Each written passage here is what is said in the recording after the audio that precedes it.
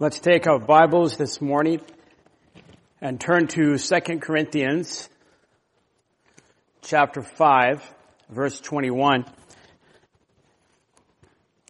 This Sunday, Palm Sunday, and next Sunday we'll focus on the death and resurrection of our Lord. 2 Corinthians chapter 5, verse 21, we'll just look at this verse this morning. He made him who knew no sin to be sin on our behalf, that we might become the righteousness of God in him. Lord, we ask for your blessing upon the preaching of your word. We ask for your blessing upon the reception of your word, that we would all, including the preacher, hear the word, understand the word, embrace the word, and do the word. We ask for this for Christ's sake. Amen. I have said previously, maybe in several introductions, that we live in crazy times. The past couple of years, of course, has in many ways been crazy. The time that we live in now, even if we reflect back on the 80s during the Cold War, perhaps, at least it's been said, that we're closer to World War III, to nuclear war, than we ever have before. Not just with Russia, but also with China. If you thought things were crazy when there was a possibility that we could be nuked by Russia, now we could also be nuked by China. That's crazy. Not only that, there's other things that are also crazy. There is a man that works in the government. I think he's the Minister of Health, and he believes that he's a woman, and he's the Minister of Health. That's kind of crazy. Did you know that also, what's also crazy? I don't know if this bill has passed yet or not, but there's a bill in Washington that you can't have hate speech. So if you talk bad about LGBT, then you could get in bad trouble. I don't know if that bill has passed yet or not, but isn't that crazy? We live in crazy times. Now, of course, the apostles also lived during crazy times. I don't know if it was that much different. Certainly it was different in terms of technology, but the heart of man has always been sinful. However, by crazy, there are nuances of the word crazy that doesn't have to mean bad. Things can be crazy good. And there are some things, I think, that are so amazing and wild and fantastical that it seems not to be true. And I may have shared this before in the past as well, but I recall hearing of a former executive from Boeing at Hillsdale College gave a lecture. I watched the lecture. And he said that right now we have the technology where your cell phone could be continuously being charged from satellites. He said we have that technology now. It's not just being used. He also said that we have the technology now, this is an executive at Boeing, to be anywhere in the world in 1 hour. It's just, we have that technology, it's just not available for, everyday use. Now, something that I heard that was also fantastical is not just an acquaintance of mine, but a friend of mine was accepted to be a candidate to be an astronaut to the moon. Some of you know him. He doesn't go to the church, but he has been here before. And he was accepted to be an astronaut and will most likely be going to Houston to begin training to go to the moon. I think it's called Artemis. So I asked him, are you accepting chaplains to go to the moon? Can I sign up to be a chaplain and I'll go on the mission? I would love to go on a mission to the moon. What man doesn't want to go and be an astronaut? So his response was, I told Lisa, I took you to India, took you to the Northwest now. I'm going to the moon. So he said, yes, they're taking applications for chaplains. Except, he said, they don't allow the preachers to speak with gravity. Do you understand? So this man, some of you, again, know him, and he is king of the puns. He was joking with me. He is going to be, if he continues to pass the tests, then he will be an astronaut. He's designed programs, some of the rovers on Mars. He designed the computer software for them. So truly, I think that to me is crazy. A friend of mine is going to be potentially, if he keeps passing, an astronaut. That's amazing. That's crazy. Well, how does this fit together with this sermon? If you have your notes, the title is Good Friday on Sunday is Crazy. Good Friday on Sunday is crazy. That is, today, we're not just celebrating the triumphal entrance of Jesus into Jerusalem, but also we're celebrating Good Friday on Sunday. Why is Good Friday, as we celebrate it on Sunday, why is it good? Jesus was betrayed, arrested, and died on a cross. And I think we can say that not only it was good, but it was crazy good. And so by the word crazy, at times, we can have the idea of amazing or wild, beyond belief. So the world in which we live in, according to Scripture, the book of Revelation, before it gets better, it's probably, according to the Word, it's going to get worse. So how can we as believers live in a crazy world and really thrive? Well, it's because the cross is actually crazier than the world and what happens in the world.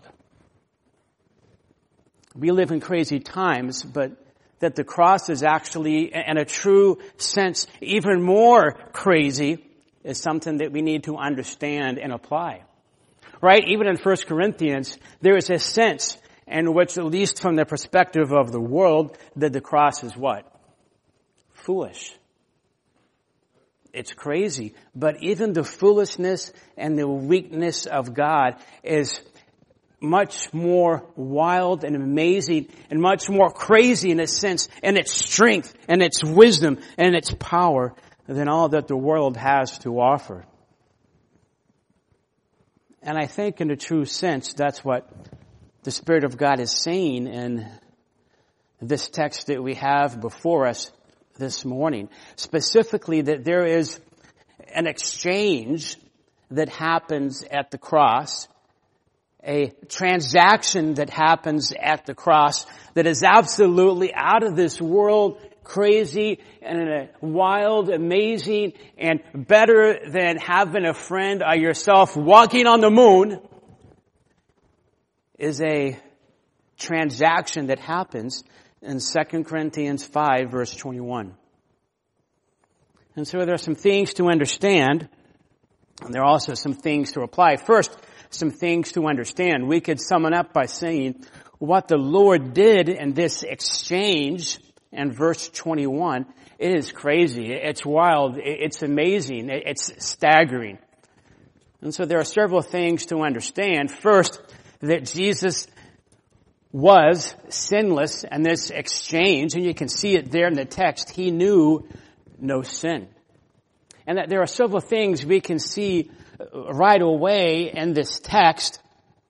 And if I may, a way to word for word translate it would be this way.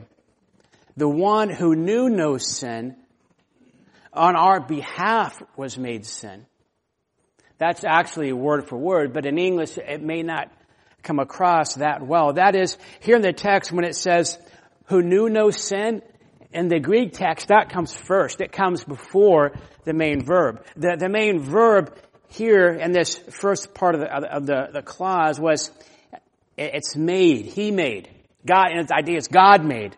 Verse 20, the subject is God. It's God. God made him. Christ. God made the one that knew no sin. But the one who knew no sin is being focused on. You could, perhaps the English text could underline it or put it in italics, because that's what the Greek text is focusing on. When the Greek text wants to focus on something, it will put what's normally after the verb before the verb. And that's what's coming here. That's what happens here in this text. It's focusing on the fact that Jesus was sinless. But keep looking at this and notice it doesn't just simply say he was without sin. We have that in Hebrews 4:15. 1 Peter 2:22, I think, says he committed no sin and there was no deceit in his mouth. But here it's something unique and different. Look at the text. It says the one who knew no sin. He had no personal experience with sin. Knew is very similar to how Adam knew Eve in a personal, intimate way. Jesus Christ had no personal interaction with sin that he committed. Certainly he was tempted, as Scripture says, but he never entertained sin in his mind and never for a moment had any type of experience with sin ever at all. So think about it this way. How many days did Jesus go without sinning? Well, how many days can you go without sinning?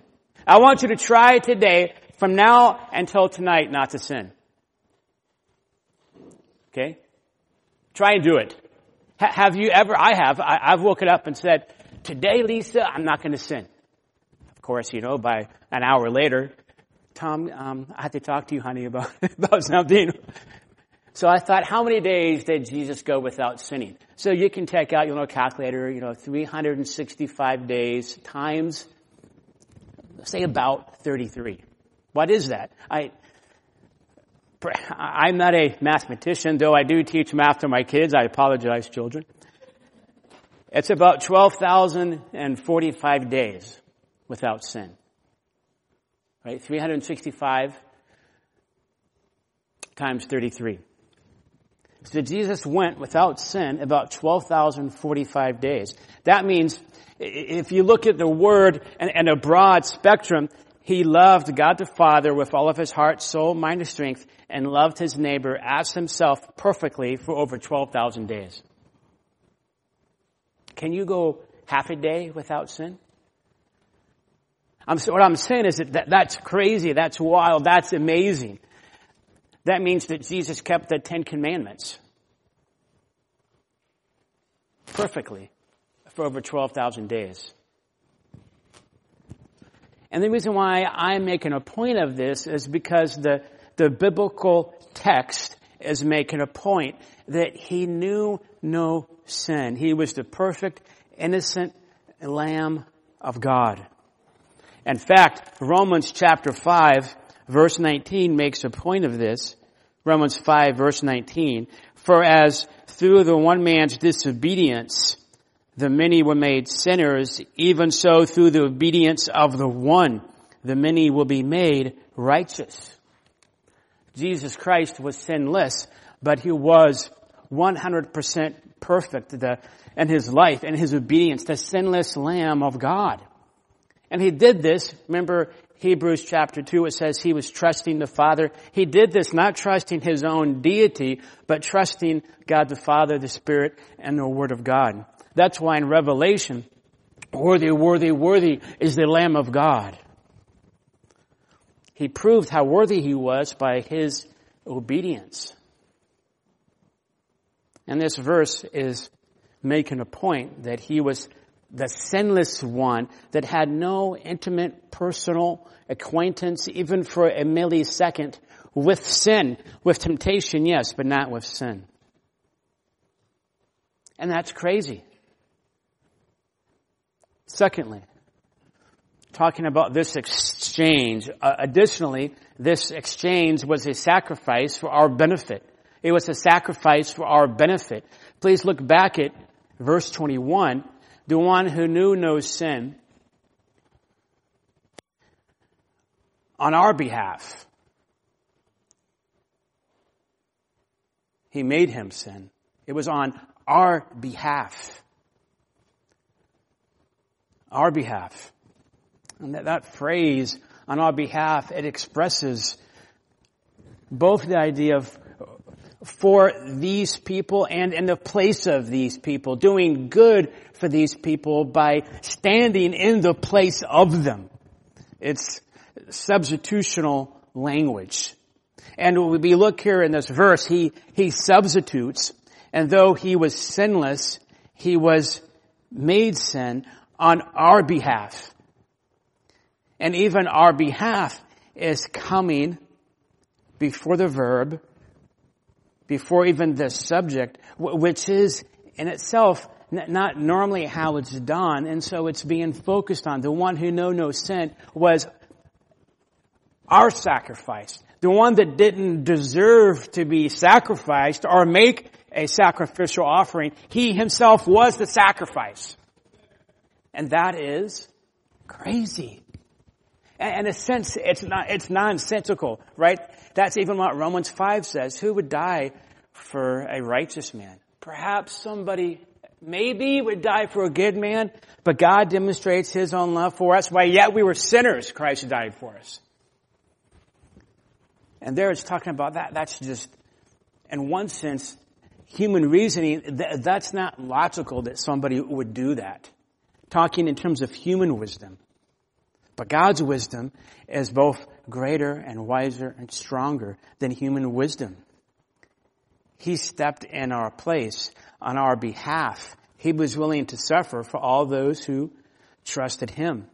But even further, it wasn't, keep looking at verse 21, the one who knew no sin on our behalf was made sin on our behalf. It wasn't that he made this sacrifice. It wasn't that he stood in our place because he had to out of a lack in himself. It wasn't that God the Father sent God the Son because if God the Son didn't make this sacrifice and stand in our stead for all those that trusted him, if he wasn't our substitute on the cross, if he didn't do that, then somehow God the Father would be hurt. It wasn't that the triune God, in other words, needed to save me in order to be happy. God didn't need to save me. God doesn't need to save you. Jesus didn't need to be your substitute for self-improvement. He was already perfectly happy in himself. Why then did he do this? There had to be a substitute. There had to be someone that would die on our behalf that was sinless because of our great crime that we had committed against God. Psalm 34:7 says that God will by no means let the guilty go unpunished. The book of Nahum, chapter 1, quotes that and says the very same thing. In the New Testament, it says the wages of sin, Romans 6:23, is what? The wages of sin is death. The soul who sins, the life that sins, will die. That is, when I commit a crime, if I lie to anyone, it's not just that that's a white lie. That is an infinite crime against God because God is infinitely holy and righteous and pure. There's no end to how holy God is and his greatness. And so when we sin, it is a crazy sin against the crazy holiness of God. And if God were not to punish that sin and send me into an infinite hell because my sin is an infinite sin against his infinite holiness, then he wouldn't be God. He'd be some sub-deity. And we would all be lost. And so God, not out of lack for himself, but to benefit us, sent his Son to be this Jesus Christ, to be the substitute, the sacrifice on the cross, to make that payment for my debt, for your debt, for all that trusts him. This is substitutionary work. It is amazing. And so there is this great exchange that takes place. Perhaps we can think of it this way. The fulcrum of this exchange, the exchange that Christ gets our sin, we get his righteousness. The fulcrum of this exchange is substitution, which means death of the sinless Messiah. That's the fulcrum that makes this work, that provides the foundation for this great exchange where I get the righteousness of God and Jesus gets my sin. Perhaps it's similar to if there were, it's not really similar. It's really a pathetic illustration, but perhaps it gets somewhat to the point of it. If there is a billionaire, let's say he had $999 billion and he came to you and your bank account, maybe you have like $1, maybe. Have you ever had less than $1? Don't raise your hand. In your bank account? Let's say you're doing well, and so you have $1 in your bank account. Okay?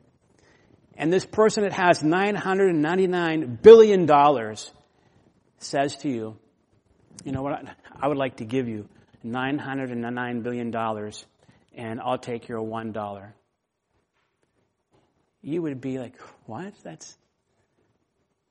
That's crazy. Are you insane? Why would you do that? Well, for God, not only it wasn't just that he gives you $999 billion. He gives you infinitely more than that. And in a process also dies.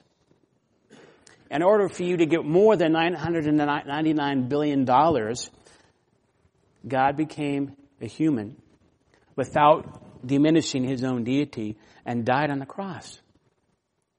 He made the sacrifice in order that you can inherit much more than $999 billion. And that's a pathetic illustration. Because no man can take 999, woman can take $999 billion with them. Once you die, it's gone. And then there's forever. And God and Christ will give you untold, unbelievable, glorious riches of joy and peace and love with him forever. But it's all based upon this sacrifice on our behalf. Further, a third thing to understand, and this exchange, and the language sounds odd, is that Jesus was made sin. That's what the text says. The one who knew no sin on our behalf, sin was made.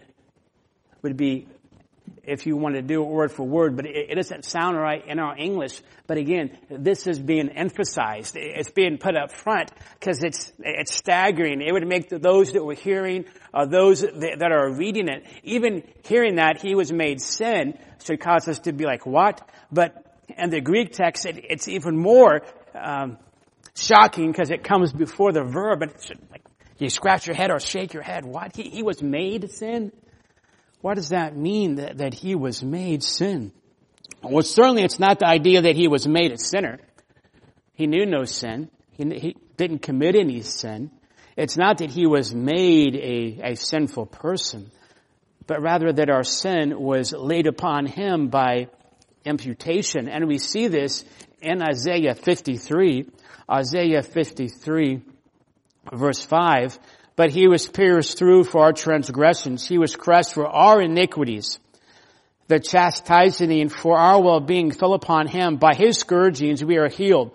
All of us like sheep have gone astray. Each of us has turned to his own way. But the Lord caused the iniquity of us all to fall on him.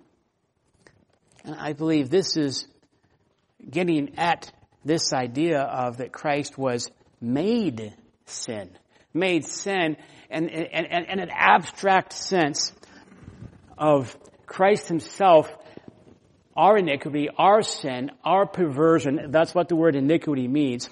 Our transgressions were laid onto him, onto his account. In such a real way, it could be said that he was made sin.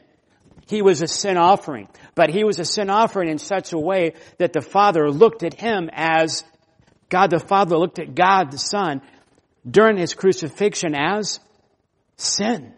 And so cast judgment upon him that we deserved. It's very similar to Galatians chapter 3 verse 10. Cursed is everyone who doesn't obey everything that is written in the law of God. And then verse 13 says, he became a curse for us. Christ became a curse for us because he received the curse, the judgment from God that I as a sinner, that you as a sinner deserved for all those that trust him. In the same way, Christ also became sin in the sense that he became a sin offering. Behold, the Lamb of God that takes away the sins of the world. He became a sin offering that the judgment and the wrath of God was poured out upon. Ephesians 2:3 says we were all children of wrath. And then as that substitute on the cross, Jesus Christ, so much in a crazy, real, true sense was a sin offering, it could be said he was made sin. Realize, parallel to this is that we were made what? We become the righteousness of God. Well, that doesn't mean that organically in my body that I am God's righteousness. It's a way to talk about justification. Verse 21, when it says he became sin, it's a way to talk about imputation, that my sin is laid to his account. Just as the illustration where this rich man, he gives me all of his billions and billions of dollars, and I give him $1, he becomes poor. Not the best illustration, but by imputation, Jesus becomes sin in that sense. If God took a record of my sin on a sheet of paper, on a regular 9x11 sheet of paper, well, let's say my sin, and he wrote down every sin I committed, how many sheets of paper would he have, do you think? That's a rhetorical question. I'm not asking you to actually verbalize how many sheets of paper. It would of course be thousands, right? It could probably go around the world for many, many miles. And so this verse here is saying that Christ, if God took a record of Christ's sins, how many sheets of paper would that require? 10? 5? 3? 1 sheet? How about half a sheet? He wouldn't use any paper because Christ, his life was sinless. It was blank. But this verse is saying what happens is that my record of sin goes on to his account. My bad record becomes his bad record.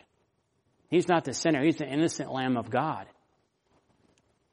But my bad record is what he willingly, voluntarily, he takes all those sheets of paper and carries them to the cross. And if you trusted him, yours too. That's the weight, the burden, and that he carries of sin. That's why Isaiah 53 talks about that he was crushed by our sin. It fell upon him. In that sense, Christ became sin. But there's good news, because this verse in verse 21 doesn't stop there. It has this so that we might become the righteousness of God. Finally, this exchange, it gave us really the craziest gift ever, and that is that we would become the righteousness of God. And This verse is so impactful and written in such a way that there's so much truth here that it's hard to bring it all forth. But you could even here translate it so that we might become the righteousness of God. I think is it in Shakespeare, Henry the 7th or 8th, where we merry men, and it makes it, in fact, we few men, something like that. That's the way this is written. We became the righteousness of God. It's written like that. So where Paul, he uses two we's. One is part of the verb, and then just a normal pronoun. We became the righteousness of God. And there is this biblical type of craziness that is here. It's astounding. It's hard to fathom that we would become the righteousness of God. Thinking back to Luke 18 with the Pharisee and the tax collector. Who would go home righteous before God? I've not committed adultery. I haven't lied. I've done all these things. I've tithed. I've given my money away. And then you have a traitor to the nation. And he says, God, atone for my sin. Who went home justified? The tax collector. Everyone who humbles himself will be exalted, but everyone that exalts themselves will be humbled.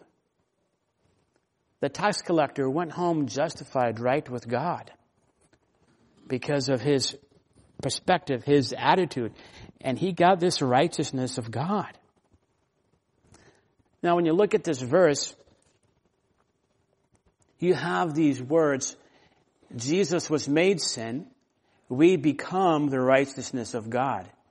There are different words in Greek. When it says might become, it's the same word that's used in verse 17, where it says, therefore, if anyone is in Christ, he is a new creature. Old things have passed away, behold, new things have come. It is this idea of this, at salvation, there is a type of birth that happens. Something new is created.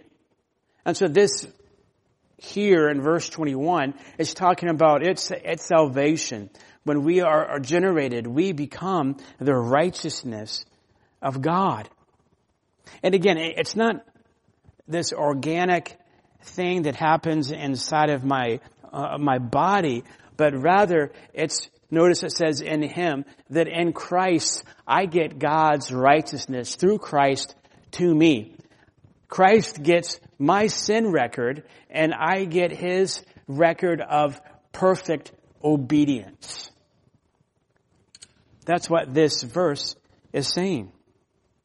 And that's why I've said it's a crazy exchange. That God says to all those who trust Him, I'll take your dirty, disobedient record that sends you to hell. I'll take it myself, and I'll give you the perfect record that God the Son has. That's justification. It's that He declares you righteous because on your account, with your papers that had all of your bad deeds on it, that goes to Christ. He dies on the cross for you, pays the debt that you and I deserved, but all of His obedience. Let's say that God the Father wrote down every way that Jesus was obedient for 12,045 days. How many sheets of paper would that be? That would be crazy long. Where all of that obedience is placed into your account. It goes on your record book. So when God looks at you, He doesn't see all the bad things that you've ever done or will do. He sees all the good things that Jesus has already done. That is the idea of you become the righteousness of God. Though we don't use them, I guess we do somewhat. Though we don't use chalkboards or even white eraser boards that much. This verse is not just talking about that, let's say, God, He wrote down all of your bad deeds, all of your sins on a chalkboard or a white eraser board. And then when you get saved, He forgives you, and so that's cleansed, so it's erased, or it's covered, right? He covers it up. That's biblical, that's true, but this is saying even more than that. He wipes away all your sin, cleans it all off, and then what does He do? He writes on your chalkboard all the perfect obedience of Jesus. That is justification. That's what this verse is saying. That's why the gospel is crazy. That God gives you, He writes down for you on your record, the perfect obedience of Christ is yours. I declare you justified. That all that Christ did, that's yours. That's how I look at you. That's how I relate to you, is in Him, through Him. His obedience is your obedience. That's what this verse, 2 Corinthians 5:21, is saying. That's why we can say there's no condemnation in Christ. That's why we've said, for a Christian, when you go to heaven, it's not just that you get there by the skin of your teeth. As a Christian, you go to heaven in blazing glory. Why? Not because you were such a great Christian, but because Jesus was great in His obedience. This is the shield, not the shield, the breastplate of righteousness. So that's why, in one sense, this is just a crazy exchange. And as my neighbor says, who gives me haircuts, every time he gives me a haircut, I'll say, how much? And he'll say, $3. And I'll say, how much? $3. F-R-E-E. It's free. $3. Every time. How much, Jose, should I pay you? And it'll be like 10:30 at night. It's free. $3. This is free. It cost Christ everything. But for us, we're saved by grace alone, through faith alone, in Christ alone. Because this is the work that God the Father did through the work of Jesus. Now, more briefly then, how to apply this? How do we use this? This crazy exchange should have a crazy impact on us to some degree.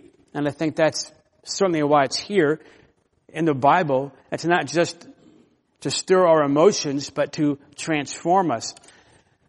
So I can think of 3 ways. Number 1, reconcile with God. Verse 20 says here, we beg you on behalf of Christ, be reconciled to God. If you're here today and you're not saved, you need to come to peace terms according to God. You need to make peace with God according to His way and to His terms. This word reconcile in verse 20 is the idea of a friendship being established or reestablished, resulting in peace. And in fact, in the secular field during Bible times, this word reconciled was used in a business usage, and it can be even today. You know, we're going to reconcile accounts. It was used for a monetary exchange. Here, it's the idea is that there needs to be debt that is squared away with God. And we can use, perhaps we can use the word account. You need to square your accounts away with God. Now, none of us know when we will die and go to be with the Lord. And so today is the day, even that's what it says. And 2 Corinthians chapter 6, verse 2, behold, now is the day of salvation. We don't have what it takes to pay the debt that we owe to God, and so Christ pays that for all who trust Him. And so today, if you don't know Jesus, make peace with God by waving a white flag of, Lord, I surrender to you. You are God. You are Lord. Scripture says, if you confess that Jesus is Lord and believe in your heart that God raised Him from the dead, you will be saved. And so we sing this song, I surrender all. We surrender everything that we have. All that we are, we say, Lord, I trust you and I turn from my sin. I repent and trust that you will save me, Lord. Be reconciled with God. Today is that day. Secondly, looking still at verse 20, says, therefore we are ambassadors for Christ, as though God were making an appeal through us. The second impact is that we can write down the word gospelize. We need to gospelize. That is, we need to evangelize. We are ambassadors.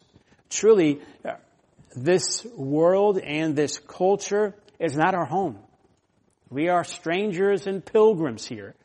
And now, because as Christians that we are in Christ, we are evangel envoys from God representing Christ. We have a king, and a king has sent us out. We don't have this apostolic authority like the apostles did, but we have the apostolic word that we share from our King of Kings, the Lord Jesus. Now, you might say, I want to evangelize, but I'm an introvert. I'm not an extrovert. Some people are really extroverted, and they're naturally inclined to evangelize. I am a huge introvert, I think. I don't really like being up front that much. But God can call us to do different things that may not exactly square with our personalities. And I think God is doing that a lot in His Word, like with Moses. However, Scripture calls believers to witness, to evangelize, to gospelize. And here, in this word here, but also in other parts of the New Testament, and I think even the Old Testament, we are by creation, but also by new creation, ambassadors, representatives of God about the message of this great exchange. And Matthew 28:19 through 20, right? Go make disciples of all the nations. And Philippians 2:17, holding forth the word of light. Every Christian is called to be an ambassador of Christ, sharing the gospel. Even if you're more of an introvert, you don't have to necessarily be an evangelist. Be you as you pursue Christ, and as you do that, gospelize. Tell people the gospel. How? Well, number one, just a few ideas quickly, and I'm coming off of verse 21, and I'm involving verse 20, which says we are ambassadors. This is how we respond. If somebody did give me $999 billion, you would probably know about it. You would probably find out very quickly. Wow! Right? I'd probably be going like, yay, $999 billion. At least we're going on a cruise. I'm going to buy the cruise ship. Right? Well, the reality is, I have something far greater, and if you're in Christ, so do you, than $999 billion. That's nothing. It is literally nothing compared to all that we have in Christ. And so that's a message that we share. How do we do that? Number one, put truth over technique. Sometimes I think there can be a temptation. I don't have the right techniques. You know, I have learned over the past 4 decades so many different techniques to share the gospel. And now, and probably almost every time I've met somebody, all those techniques, boom, I gotta go out of my mind.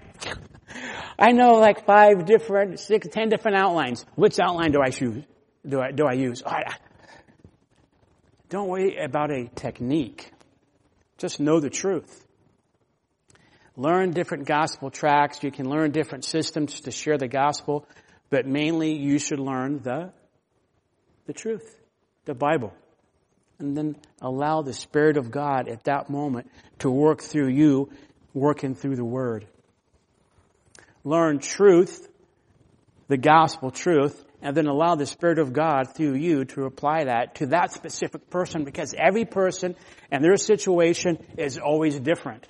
So if you just know one system and you just have this one maybe track that's the only thing you share, certainly God can use that. But I would suggest it'd be better to allow the Spirit of God to work through you, working through the Word, and adapt, right? Know the truth, know the biblical principles, and then adapt to that specific person and that specific situation. Number 2, talking about gospelizing as you go. We've said this before, but Matthew 28:19, before it says make disciples, that's modified by as you are going. As you are going about the world, that's how you make disciples. It's about seizing opportunities. It might be watering, it might be planting, it might be harvesting, but you just seize opportunities. Yes, doing the 4th of July parade is great, doing all these other things is great, but just seize opportunities where you're at. For example, I'll try to do this quickly. Was it 2 days ago? This is like a bad example. This has happened before, and I've shared this with you before. I'm in the backyard, I'm reading, I'm studying. It was kind of sunny. It was that Thursday. I'm in the backyard, I'm reading, I'm studying. The dog's out there with me, and all of a sudden I start getting wet, and I look up. It's blue skies. My neighbor is spraying me again. It's the second time. That first time I had my computer with me. I'm getting sprayed. So I said, Milka, you're spraying me. I think she's 70, maybe 79. Milka, you're spraying me again. Just water coming over. What's going on? And so she's, Pastor, can you pray with me? And she's weeping. And then I'm thinking, I've done it again. Lord, I shouldn't have got angry. So I go outside the gate, and she's just crying, and there's, she's had her brother-in-law that lived with them died, and now another relative died, and she fell down the stairs, and she doesn't want to come outside of her house, and now her other leg is injured, and she was going to move to Palm Springs, but now, and it goes on and on. And she's, can you just pray with me? And I've shared the gospel with her before, but not I want you to sit down, Milka, and I'm going to share the 4 points of the gospel with you right now. Listen to me. I haven't done it that way, but just throughout the years. And I got to share, again, the gospel with her, not everything, but parts and pieces of the gospel. And she understands that you're saved by faith and grace, but she comes from a Filipino Roman Catholic background. And so I'm just praying, Lord, open her eyes. And so I'm sure not to say, even if you fail, even if you get mad about something, perhaps even God can use that as an opportunity to share the gospel. Seize opportunities to share the gospel, even if maybe you didn't initially respond the right way. And then quickly, a third is, when you look at this text here, it says in verse 11, knowing the fear of the Lord, we persuade men. Verse 14 says, for the love of Christ controls us. I suggest that the engine and the fuel for gospelizing and evangelizing is that God is awesome to you, and the love of Jesus just floors you. The more that you understand and embrace the love that God has for you in Christ, and the more awesome God is to you, that the more that you will share the gospel. So it doesn't become this legalistic thing, but God is amazing. And Jesus loves me. I can't believe that. And so then you share that with others. get reconciled with God, gospelized. And then as we conclude, let go of shame and guilt. Replace it with joy in Jesus. I told Lisa that at this point in the sermon I would sing. And she said, Tom, whatever you do, please don't do that. Do not sing. So I thought about singing Let It Go. But I think I can communicate the thrust of this without singing. But I can say the words, let it go. And I think that is what, as believers, we must do with our shame and guilt. Let it go. Let it go. And what I mean is, sometimes we can use our shame and guilt as self-atonement. Confess your sin, and 1 John 1:9 says that if you confess your sin, then He'll be faithful and just to forgive you. So you confess your sin, God forgives you, but not only that, your shame and your guilt, that's forgiven. But on your record that God sees and how He treats you and how He relates to you, yes, He might have to bring some things into our life to help us to get out of some sinful habits. But how He relates to you is through that perfect obedience of Christ. And we can't allow our shame and guilt to paralyze us. Satan and remaining sin would take your guilt and say, don't pray. You're a sinner. You're a hypocritical worm. Don't pray. Don't read the Bible. Don't fellowship. Don't go to church. Don't open your mouth to sing praises to me. Don't read that good Christian book. Don't talk to that friend. That's what Satan and remaining sin will do. Whatever you do, don't go to that women's meeting. Whatever you do, you sin this week. You had an argument with your husband. Men, don't go to the men's meeting. Don't go to the prayer meeting. You're a shameful, disgusting Christian. That's what Satan and remaining sin would do.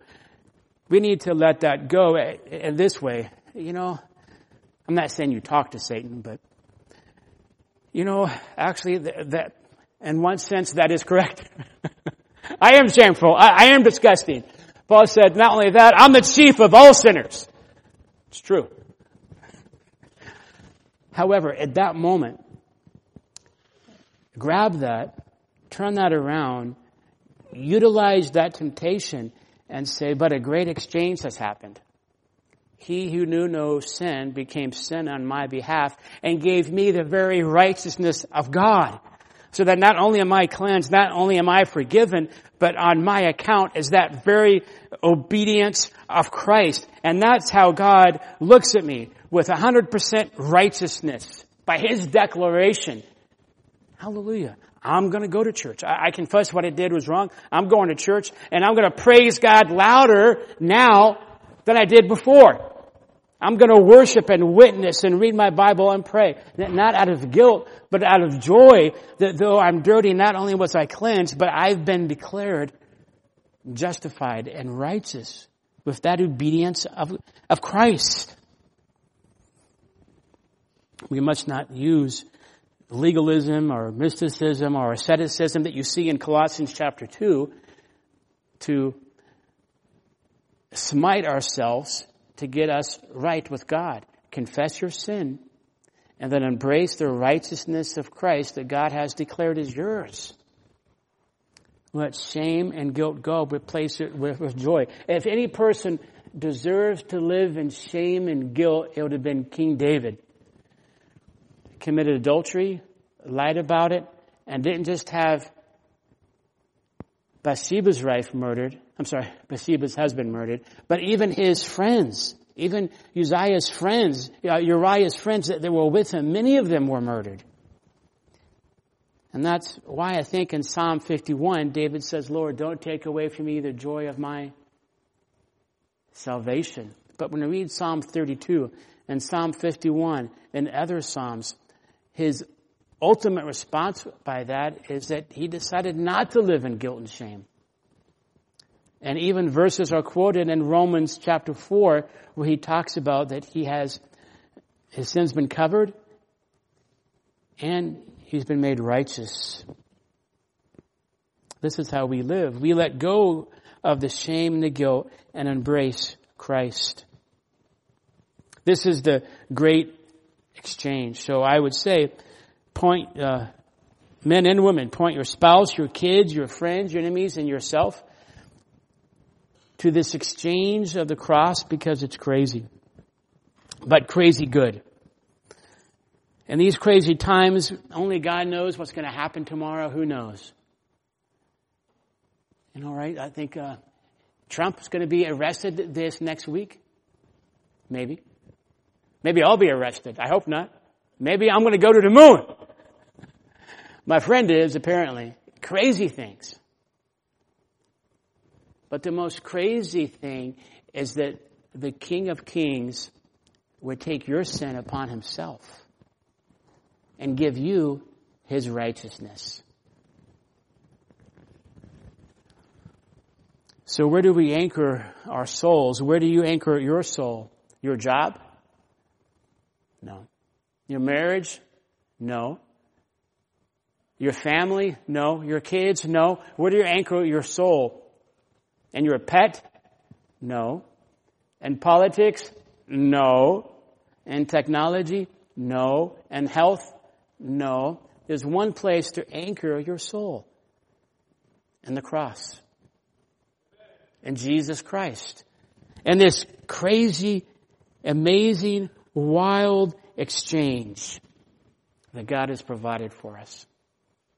Lord, I pray you would bless your word and bless these people, and may we all anchor our soul into this great exchange of the cross. Lord, we thank you, and thank you such small words that you would take our sin and give us your righteousness, Lord. That is amazing, that is wild, that is unbelievably gracious to us, Lord. We praise you and we thank you for that. In Christ's name, amen.